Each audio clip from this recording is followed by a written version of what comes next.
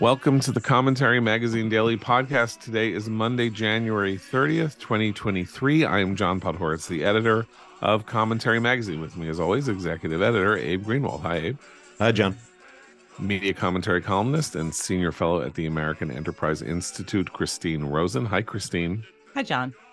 And associate editor and author of The Rise of the New Puritans, Noah Rothman. Hi, Noah. Hi, John. So we, like everybody else, reeling from footage that I'm sorry I had to see, and that anybody had to see this horrible beating and killing of Tyre Nichol in Memphis by 5 cops who spent I think somebody counted that in the course of his first stoppage, then he went away and they found him again. The cops issued something like 70 different orders to him, often contradicting each other as they were ordering him to do things. Put your hands up, put your hands down, put your hands on the car, put your hands on your head, that kind of thing, as they then got angrier and angrier and were actually openly praising themselves for having started to beat him and deliver haymakers on him while he screamed. So we're back in this scenario, which we have an extreme crime, an extreme act of police lawlessness, and what looks like they've been charged with second-degree murder, and it certainly looks like second-degree murder. And it is horrifying by virtue of the fact that it is so extreme. It's out of the ordinary and entirely unprecedented. And yet we are being asked at the same time to view it as a representative act of the interaction between police officers and Black people in the United States. And there is some huge cognitive dissonance there. Even among people who are inclined to believe that, ACAB and we need to cut funding for the police.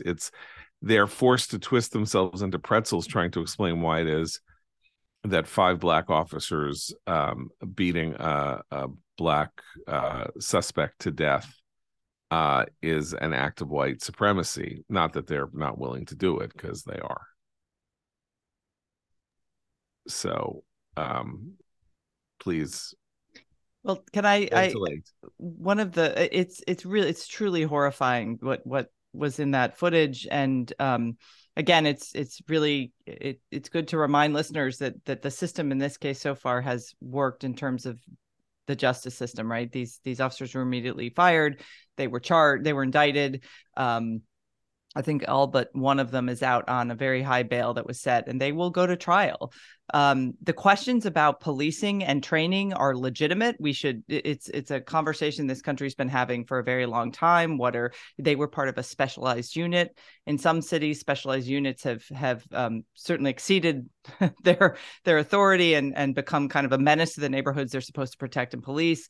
In other cases, those specialized units have led to drastic reductions in crime in certain parts of the country where they've functioned as very good upholding law and order and also working with the community. So I think blanket statements about policing are something that partisans on the side of defunding or abolishing the police love to have, and we even see this in the elite, sort of journalistic institutions love to parrot this whenever there's one of these attacks or horrifying murders as well. So you see in the New Yorker, Jill Lepore, who's a Harvard professor, citing a paper that was incorrect to suggest that 2/3 of Americans between the ages of 15 and 34 who went to the ER did so because of police-related violence, that they were attacked by the police. This is completely false. And she tries to use these sort of misleading statistics, incorrect statistics in this case, as a springboard to say policing is broken. We have to totally overhaul policing. Now, you can have an argument about how we can change policing in this country. That's a perfectly legitimate argument to have. But to use this egregious case of absolutely sociopathic levels of violence by law enforcement as a stand-in for how most cops do their job is incorrect and wrong. And you see all over the news, all these people here in DC, we have a bunch of them saying, we're going to police our own neighborhoods. We're going to do it with compassion. We don't need cops at all. This is what it's kind of a milder version of what we saw post George Floyd. Not the correct response to what happened here. There are definitely important conversations to have about law enforcement as a result of this episode. And I feel his poor family, I mean, they have tried and actually done really well sort of telling people, look, let's not have riots. Let's not have any of the things that often happen in these cases. But this is wrong. To suggest that this is how cops all over the country behave is totally false. Yeah, I think it might be a little misleading to identify the people we're talking about who are trying to frame this in racial terms, clinging to it with increasing desperation as the narrative gets away from them. Again, everybody who's seen this video, unfortunately, knows what they're looking at. And the justice system is appropriate, and the police departments are appropriately appalled and moving towards prosecuting these individuals as they should. But I don't think it's necessarily helpful to say, well, what people who are doing this want is to see this reform or that policy, because its policy reforms are precluded by the arguments they're making. Folks like at the Washington Post and Forbes, where they're like trying to hand wave off. Please, that's a very important point. Yeah. So please focus on that. So trying to get there. Yeah. Why does their reversion to theory completely negate any effort at having a policy conversation about how to fix things that might be broken in police departments? Well, to survey the arguments in places like the Washington Post, which is a news report, not an opinion piece, but then arguments by Van Jones and CNN and others. I think I'll end up compiling these in a blog post later. Argue that these police were the executors of institutional and cultural racism, meaning institutional, cultural, and structural racism. Meaning essentially, if you get down into the meat of their arguments, that these mentalities and the institutions in which they're a part are immune to reform, because the reform can't come from the institution. The reform has to come in your heart first, has to come in your head first, which is sort of a backwards order to these things and precludes the idea that you can have any sort of negotiated legislative reform that would address the problem that they're trying to identify. The problem is psychological. And like Van Jones is saying, for example, I mean, like you say, Christine, there's actually some real misleading, a lot of effort to mislead here. Van Jones writes, the narrative shouldn't be that white cop kills unarmed black man. Should never have been the sole lens through which we look at episodes of police violence. And that's right. It's 100% right. But then he goes on to say, well, it's hard to imagine 5 cops beating any other white person to death under similar circumstances. His failure of imagination is not my own. All you need to do is survey the landscape of the headlines the last couple of weeks alone. White person was beaten by police in Louisiana. I'm sorry, not Louisiana. Worcester, Louisiana. Very disturbed, nonverbal autistic child was killed by police in Louisiana. And that just happened like this week. There is a problem when it comes to police violence. I don't know if there's a solution to it legislatively, but they're not making arguments that would support any sort of legislative or executive level reform to address what they claim is the problem. The problem is the structure itself, the institution itself. Well, that's their claim, right? Their claim is that, Abe, anyone wearing a uniform, this, by the way, is also the claim that exonerated people who committed atrocities in, say, Vietnam, or the people who committed the horrors in the prison in Iraq in 2003 and 2004, by dint of the fact that they were government employees, by dint of the fact that they were wearing a uniform, either a police uniform or a military uniform. What they were doing was acting as the collective expression of the local government or the United States government, and that collective expression is genocidal in its root. And we live right at this moment.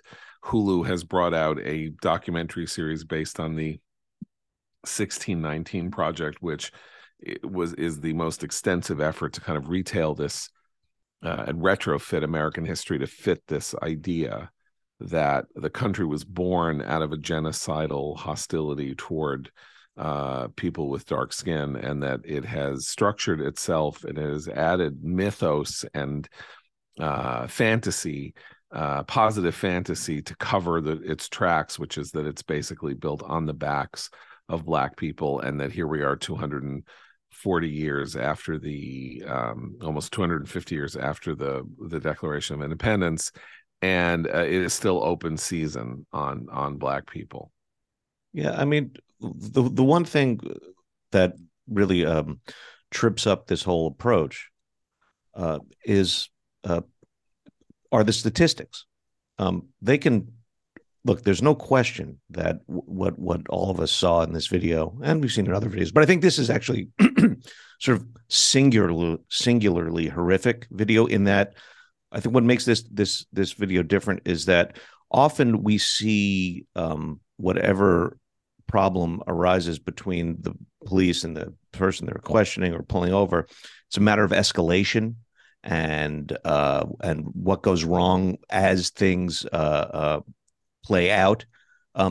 These guys, this group of cops, they started at some sort of insane level. They were the point was to inflict violence from the start. And, you know, overwhelmingly, there's this idea that I generally agree with, that like whatever goes on in an encounter with a cop, don't run, don't cooperate and don't run, and then and things won't escalate. I have to say, in this case, the gamble that he took running was right.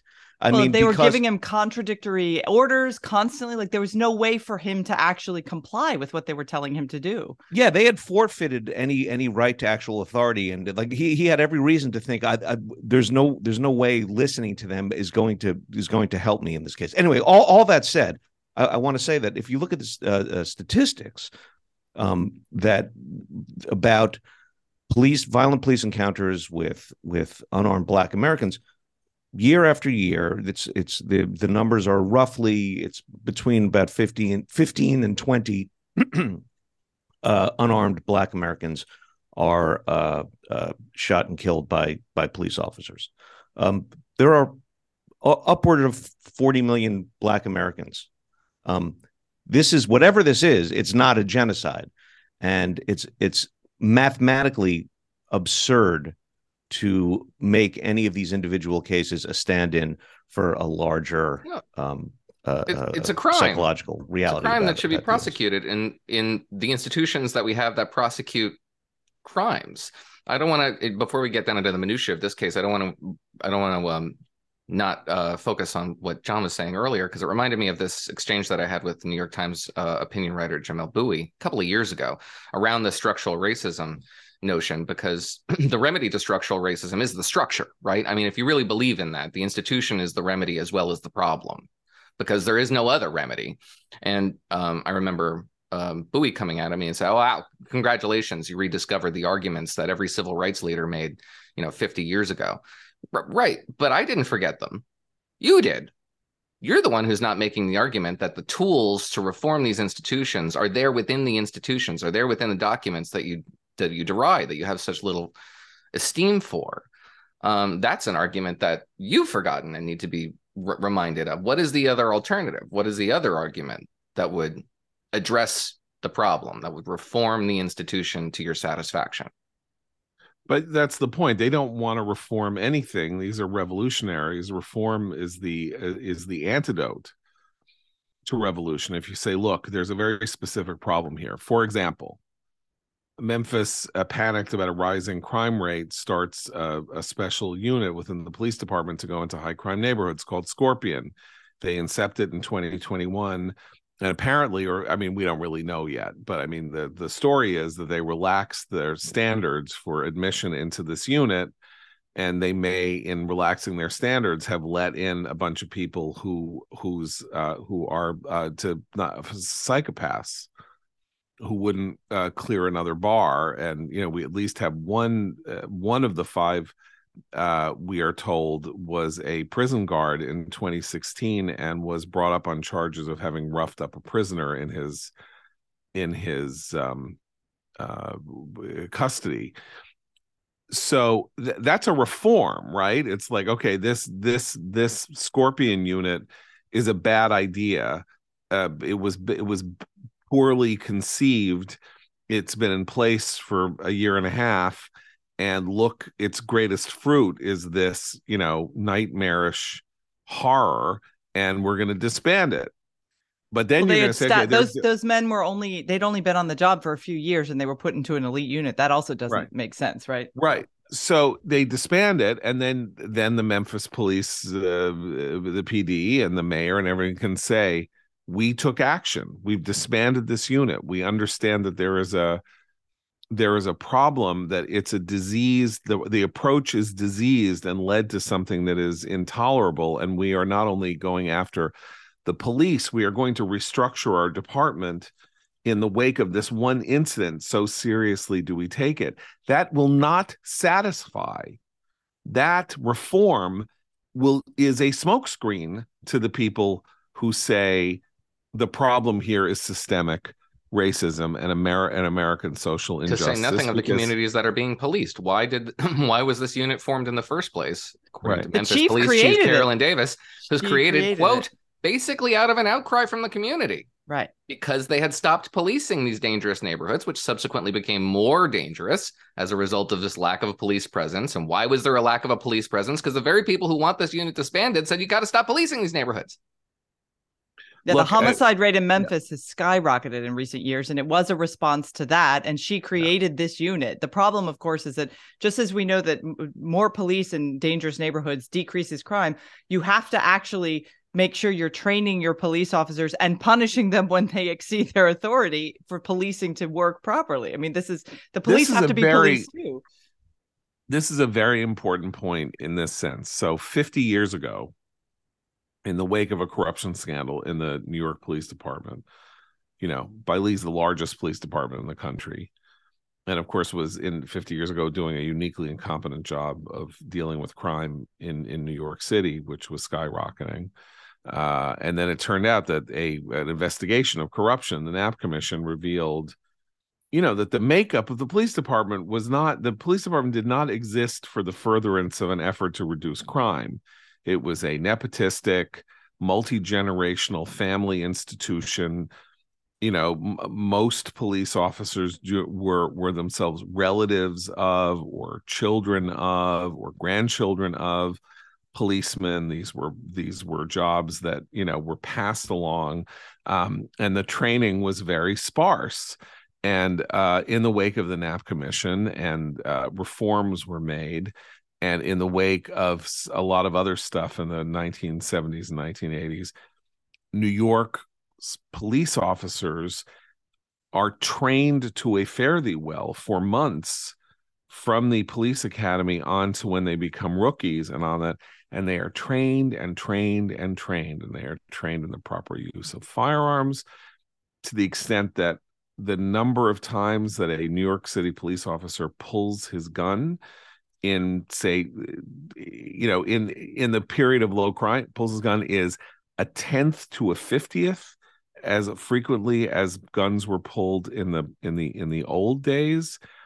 Interactions with citizens are schooled in how to conduct themselves, and this is a very big thing. The department does not hold with the "you better pay me respect" doctrine, which apparently played some role in what might have gone on with Tyree Nichol, which is that when somebody doesn't do what the cop tells them to do, it starts turning into an alpha male war. And the cop is like, you go prone, you be prostrate, now, so in some ways that's important. If you're worried that someone's armed, you need to disarm them so they don't come after you. But there's also a human psychology element here where police officers, something is engaged in them, as I say, sort of like alpha beta-ism, or, and they start getting enraged because somebody like Tyree Nichol is like, I didn't do anything. Why are you doing this to me? And then they're like, put your hands behind your back, put your hands on your head, You're not doing what I'm telling you to. And he's like, I don't know what you're asking me. You're telling me to do 3 different things at once. And they're like, don't disrespect me with your, shut your mouth. Yeah. To get people out of that mindset so that they don't go there, they don't escalate in that way. That is a training issue. These are young men mostly. They're in their early to mid 20s. They need to be seasoned in human interactions, and it appears at the very least that was not the case in this case. But we have examples of police departments that revolutionized themselves with this understanding that all of this stuff can be taught. It can be taught, and it's part of the professionalization of policing. But there's also this is important because de-escalation tactics actually work. We know this. We you can train officers in both in physical de-escalation, so where you can restrain someone without hurting them, you can talk them out of stuff before it becomes physical. All of these are known techniques that law enforcement should use. What's interesting is that when you have these elite units, I was remembering there was a unit in Atlanta, an anti-drug unit, late 80s, early 90s in Atlanta called Red Dog. And they were notorious. It was largely African-American cops, and they were supposed to go into neighborhoods where there was a lot of drug trade, and they were notorious for just roughing people up, just for no reason. It very much sounds like some of the stuff you're describing, John. The interesting thing is that was if you want to talk about systemic issues in policing, the systemic issue, and I think this might also apply in Memphis, is that crime rises. Citizens are concerned. They're angry. They're fearful. They go to their city councils. They go to their mayors. They're like, do something.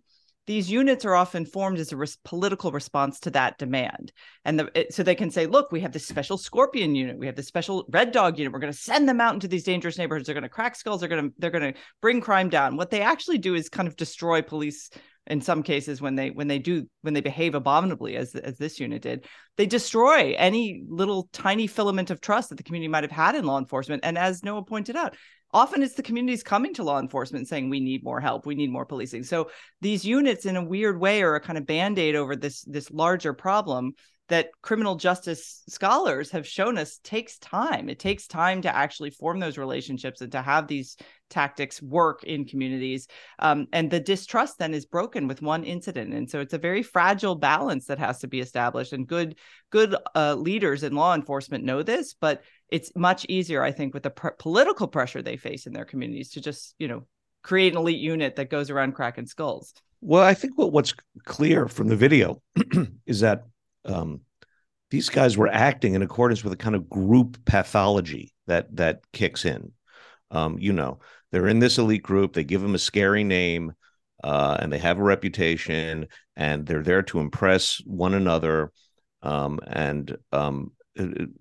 It's like a real sort of one-off sickness that we're talking about here that doesn't really bear on police work, I don't think, in any city overall. I mean, you also have to wonder, it's like this guy was pulled over for driving recklessly, right? Or that seems to be the claim. Supposedly. Right. That was the claim. Okay. Yes. This goes to the unit and its behavior and its training and all that. If what they're there for is to spread out in bad neighborhoods and prevent crime, why are 5 guys on one guy in a car?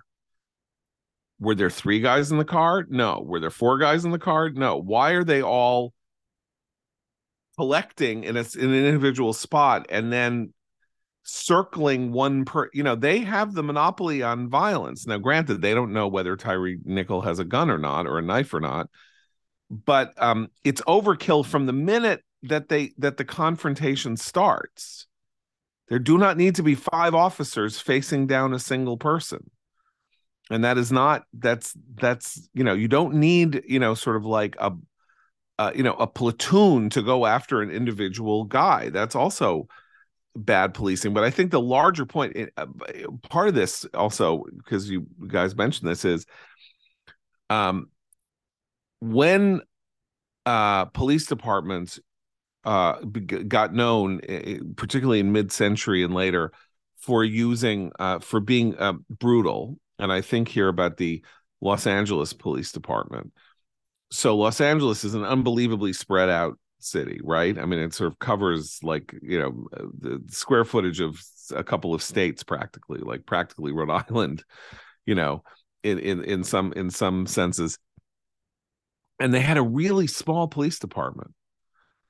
They had like, I don't know, 8,000 officers, 7,000 officers. A lot of them were on the desks and stuff like that.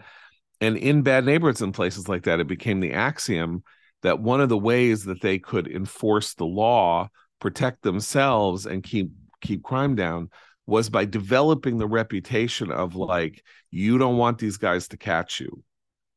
This is, before Miranda and before sort of like some of the revolutions and civil liberties for prisoners. It's like, if they get you, they're just going to beat the crap out of you while they take you to jail. And we saw some of that revive itself in Baltimore in the last 20 years, when Baltimore spun out of control. And when Freddie Gray died in police custody, being driven around that neighborhood in the back of the truck, this was not an uncommon kind of behavior, because Baltimore police were trying to get the word out that it was not free run of the mill for violent criminals. Like they were going to do what it was necessary to do to get these guys and to pacify them. And, that's really horrible. It's a horrible, it gets back to the idea that if we're going to give these people monopoly on the use of force, they have to be trained in the responsibility that attaches to being given the monopoly on the use of force. Otherwise, you find yourself in these positions. But I mean, Abe finally made the most important point. You said 14 or 15 unarmed black men die in police custody. I think the last year in a piece that Will Riley wrote for us, I think after George Floyd, I think that 2019, I think it was 9 across the entire United States. Police have been discharging their guns in greater numbers than they were before, in part because of the crime jump since 2019. But it's still the case that these are wildly exceptional moments, and we are once again being pushed into a position where we are trying to define present day reality by the most extreme events. And we're not trying to do it. It's being done to us and for a strict ideological purpose, which is to say, the communities in which these crime spikes are happening, that the cops are, responding to and doing these horrible things, they are not responsible. They are part of an unjust system in which, even if they behave properly, they're going to get killed. So what's the point? And how can you blame them? And I don't think anybody is blaming them collectively. I'm certainly not blaming them collectively, but there is a kind of effort to excuse them collectively on the grounds that they live in a totalitarian, unjust society that wants them dead. And that's an infamous and monstrous message. It's a terrible mess, a horrible thing to be retailed for people in minority communities, because it creates despair, a sense of isolation, a sense that that they will not be rewarded for their hard work, or their lives will not be made better by living upstanding, crime-free, and proper lives. And so you then sort of encourage the idea that people should do whatever they feel like they should do, because they're going to get screwed anyway. With that, let me go to discuss an organization that teaches exactly the opposite of the doctrine that I just laid out. Not the doctrine. This is the doctrine of personal responsibility and connection to traditions and greatnesses larger and older than their own. I'm talking about the Tikva Fund. Because do you know an 10th, 11th, or 12th grader with a passion for ideas, interested in a life-changing summer of learning, conversation, fellowship, and debate? The 2-week Tikva Scholars Program is for them in 2023. Students can choose from 2 sessions that fit with their summer plans, June 26th to July 6th, or July 31st to August 10th. Now in its 12th year, high schoolers from all over the U.S. and as far as Brazil, Australia, France, and Israel come together to form a vibrant community of exceptional students immersing themselves in the study and debate of Jewish thought, philosophy, politics, and the greatest texts in the Jewish and Western canon. They'll delve deeper into diverse fields such as bioethics, law, and economics, and they'll learn more about Israel as a political, moral, and military miracle, all at the highest level in small discussion-based college-style seminars. Your teen will form lasting friendships in a close community of the next generation of Jewish leaders, staying in the dorms at Mount Holyoke College in the heart of New England and getting a taste of what it's like to live on a college campus. Teachers include leading college professors, scholars, journalists, and media commentary columnists for commentary like Christine Rosen, who live with the students at Mount Holyoke and develop special relationships with not only the seminars, but during meals and other fun activities outside the classroom. So look, visit tikvasummer.org. That's TIKVAH summer.org to learn more and apply today before the deadline at the end of this month, January 31st, and use promo code commentary to get $200 off tuition. Again, that's tikvasummer.org, TIKVAH summer.org.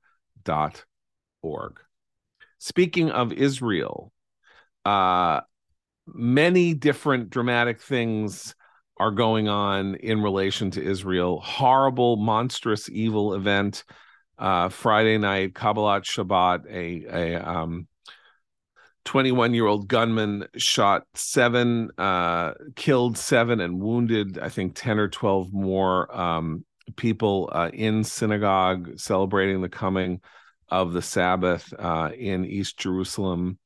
An event that led to the shooting off of fireworks and rejoicing and jubilation in Arab neighborhoods and on the West Bank and in Gaza.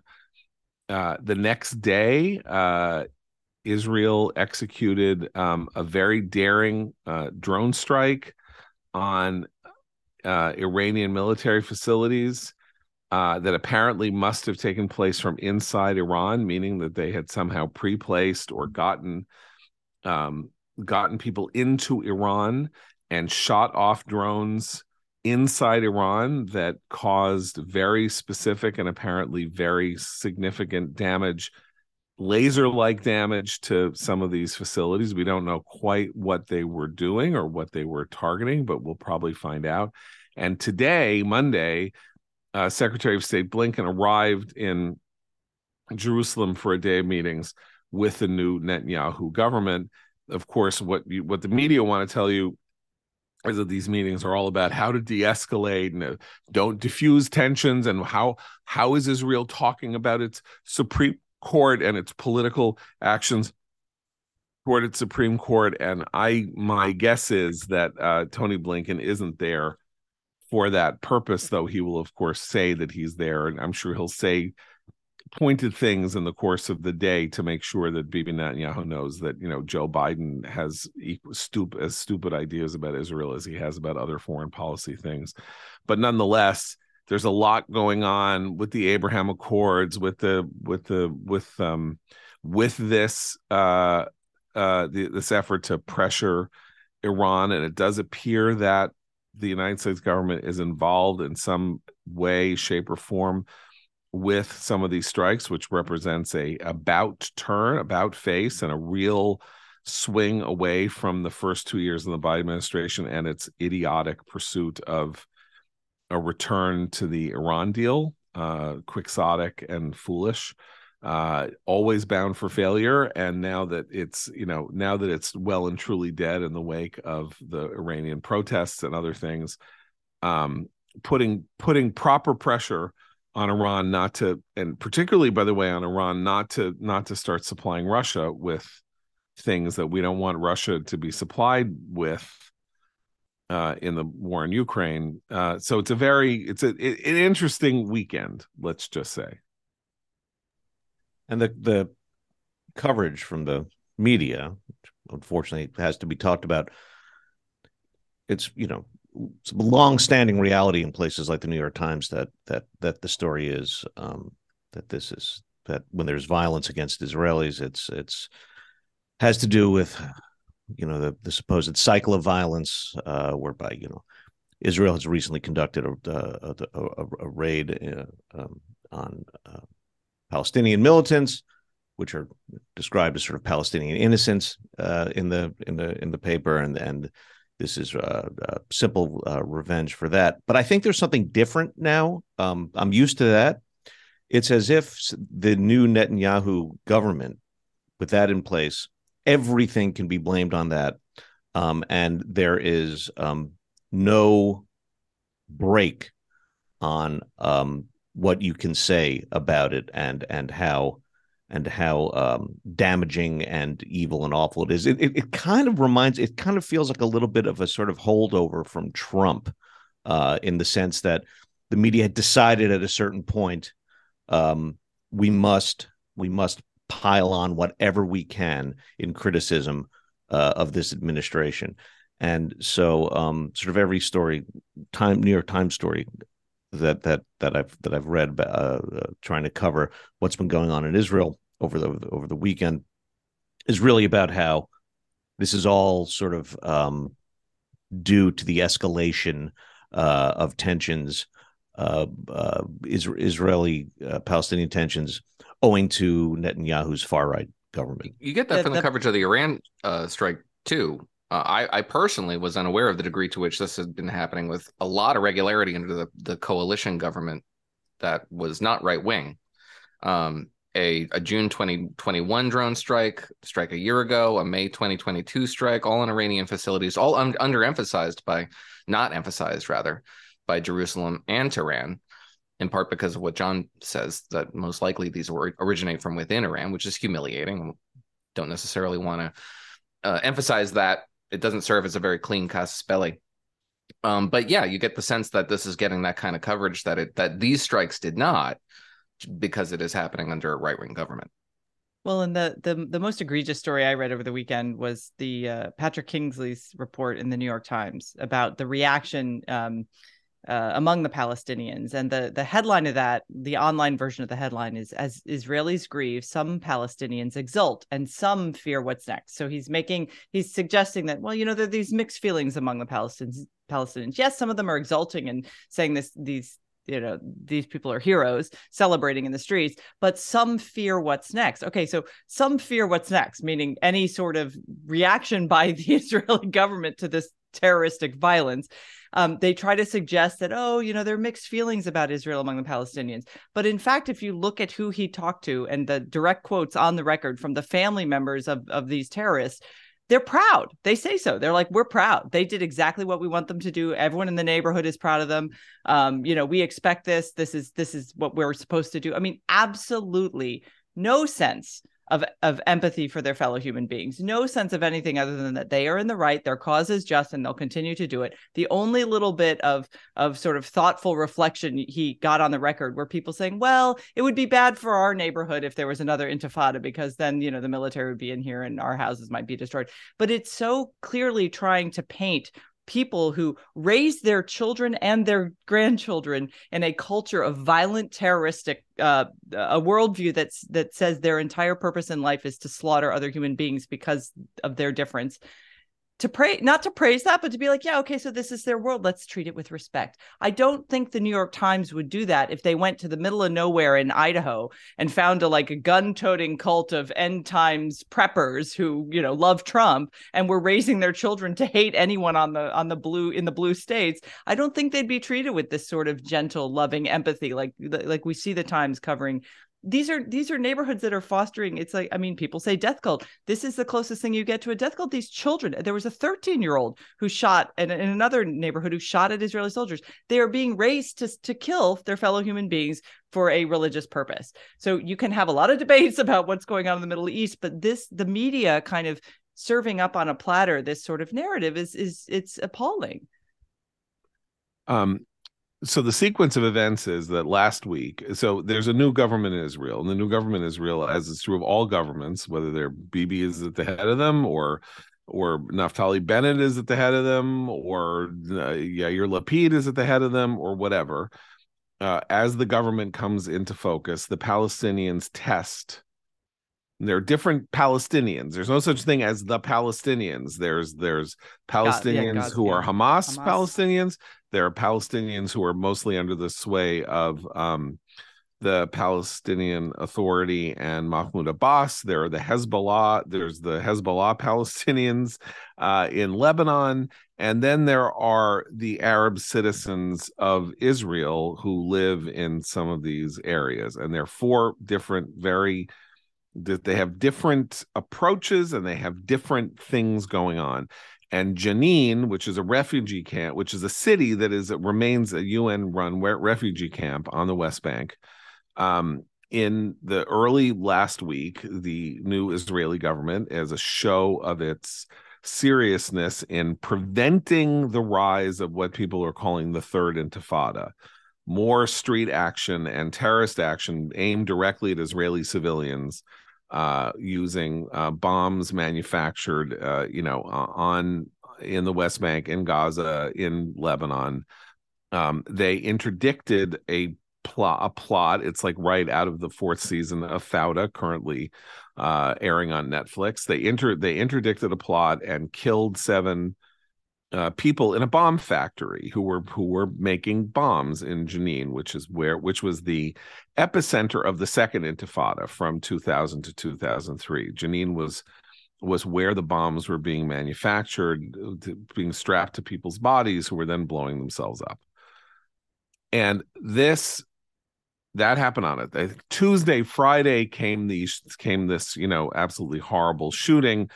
And suddenly we have, as you say, this bizarre parallel between an explicit military action against a bomb factory that takes out the bomb manufacturers, and a 21-year-old shooting up Jews going into a synagogue. And that is a tit-for-tat response.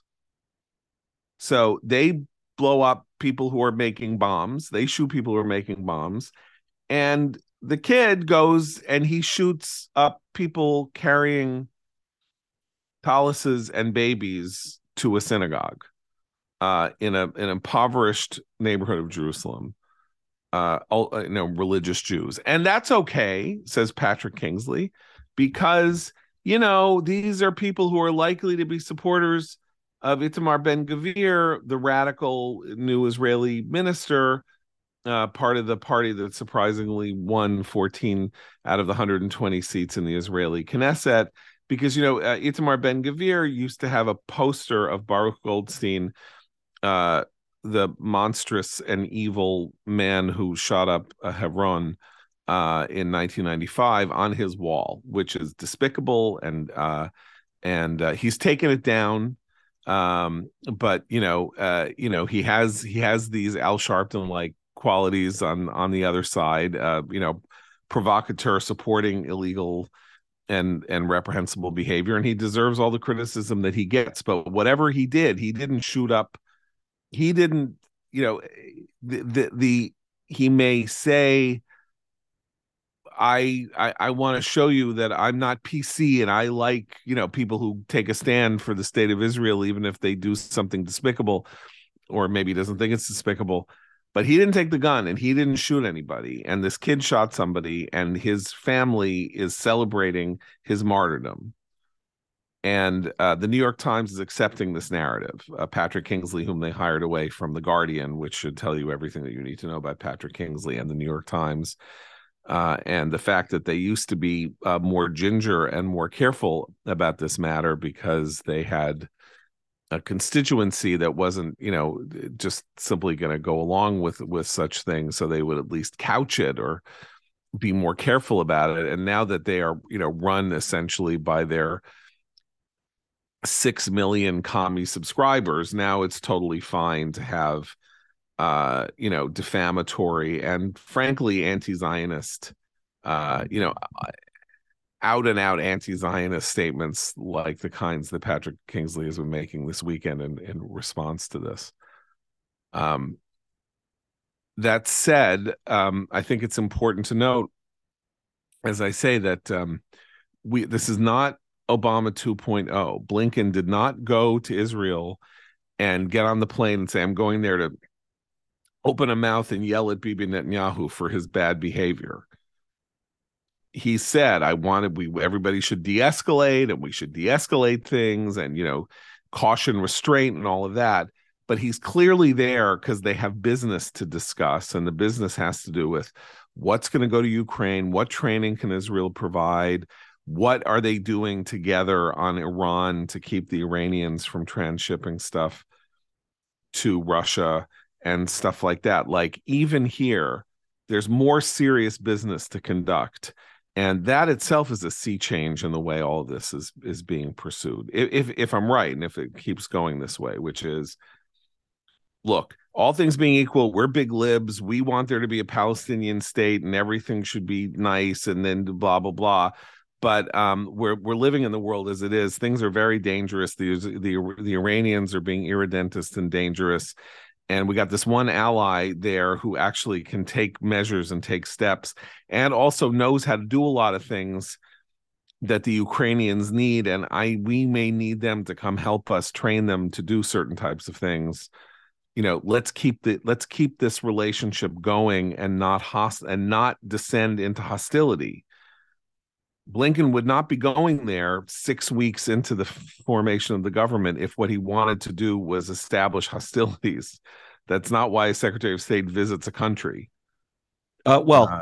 It's why Secretary of State used to visit. I mean, because what you're describing is exactly Hillary, or John Kerry would go. But that was 2 years in, right? They're 2 or 4 years in. Yeah. And of course, John Kerry went to do idiot shuttle. I know I'm using the word idiot a lot here today, but I mean, like, moron shuttle diplomacy to end had Kissinger envy and wanted to do shuttle diplomacy to end the Gaza war, which ended when Israel won it. And not because John Kerry was flying, between Gaza and Israel, which is 3 miles apart from each other. Clown. Like that stuff, or Obama sending Hillary to yell at Bibi, or even Biden, to yell at Bibi because Biden was somehow mistreated when Biden went to visit. But as I say, this is we're in a much less becalmed situation in this very busy place, and there frankly isn't much for America to do to pursue or help the Palestinians pursue their dream of a two-state solution, since the Palestinians don't have a dream of a two-state solution. They don't want a two-state solution. They reject a two-state solution. This is a delusion on the part of Western liberals who want them to want what they want, but they either want everything or nothing. They either want to be the victims of the last 200 years, or they want to destroy, the great miracle of the 20th century. They're not going to destroy Israel, so they're going to remain the losers. And there's going to be this whole body of opinion that cries bitter crocodile tears about them. And they're the ones who are responsible for their condition.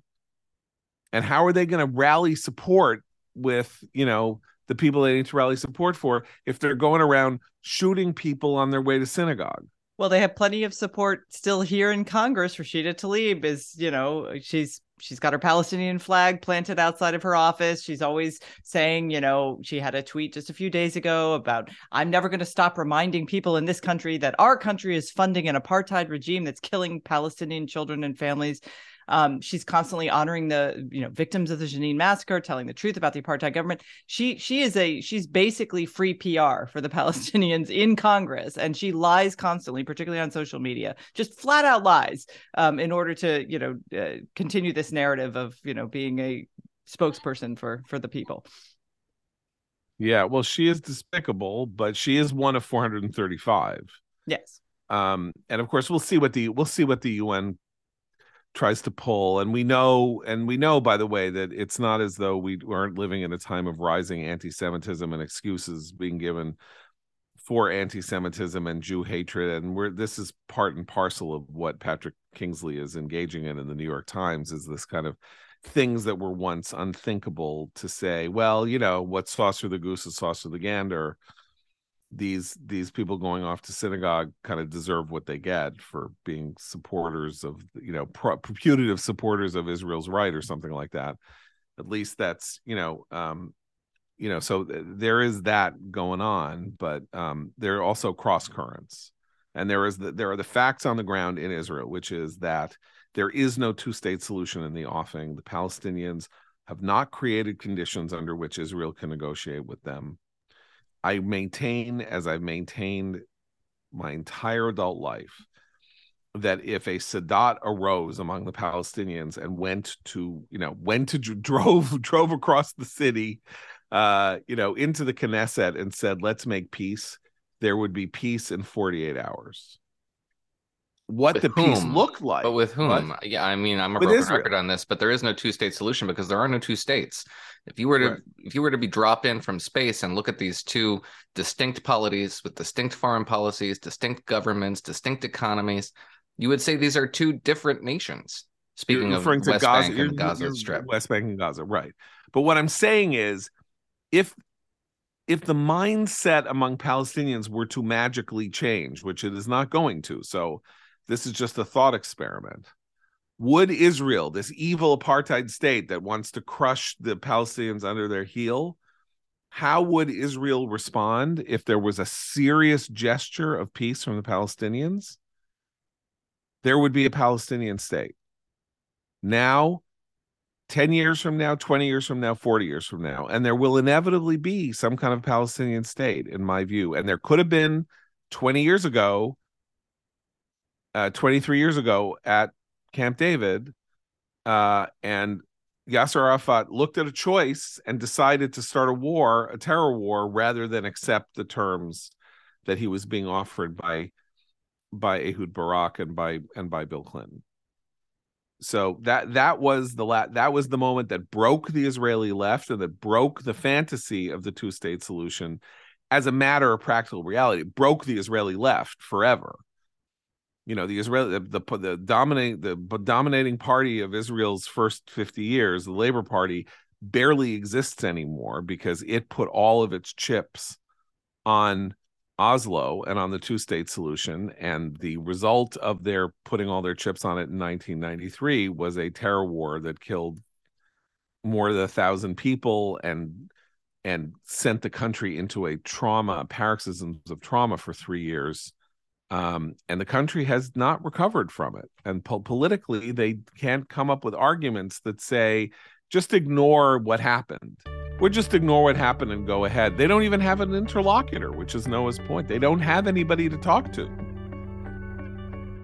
There is no one to talk to about making a state, no matter what the New York Times' preposterous delusional fantasies are. So I guess that's our show. We will reconvene tomorrow. For Abe, Christine, and Noah, I'm John Podhoretz. Keep the candle burning.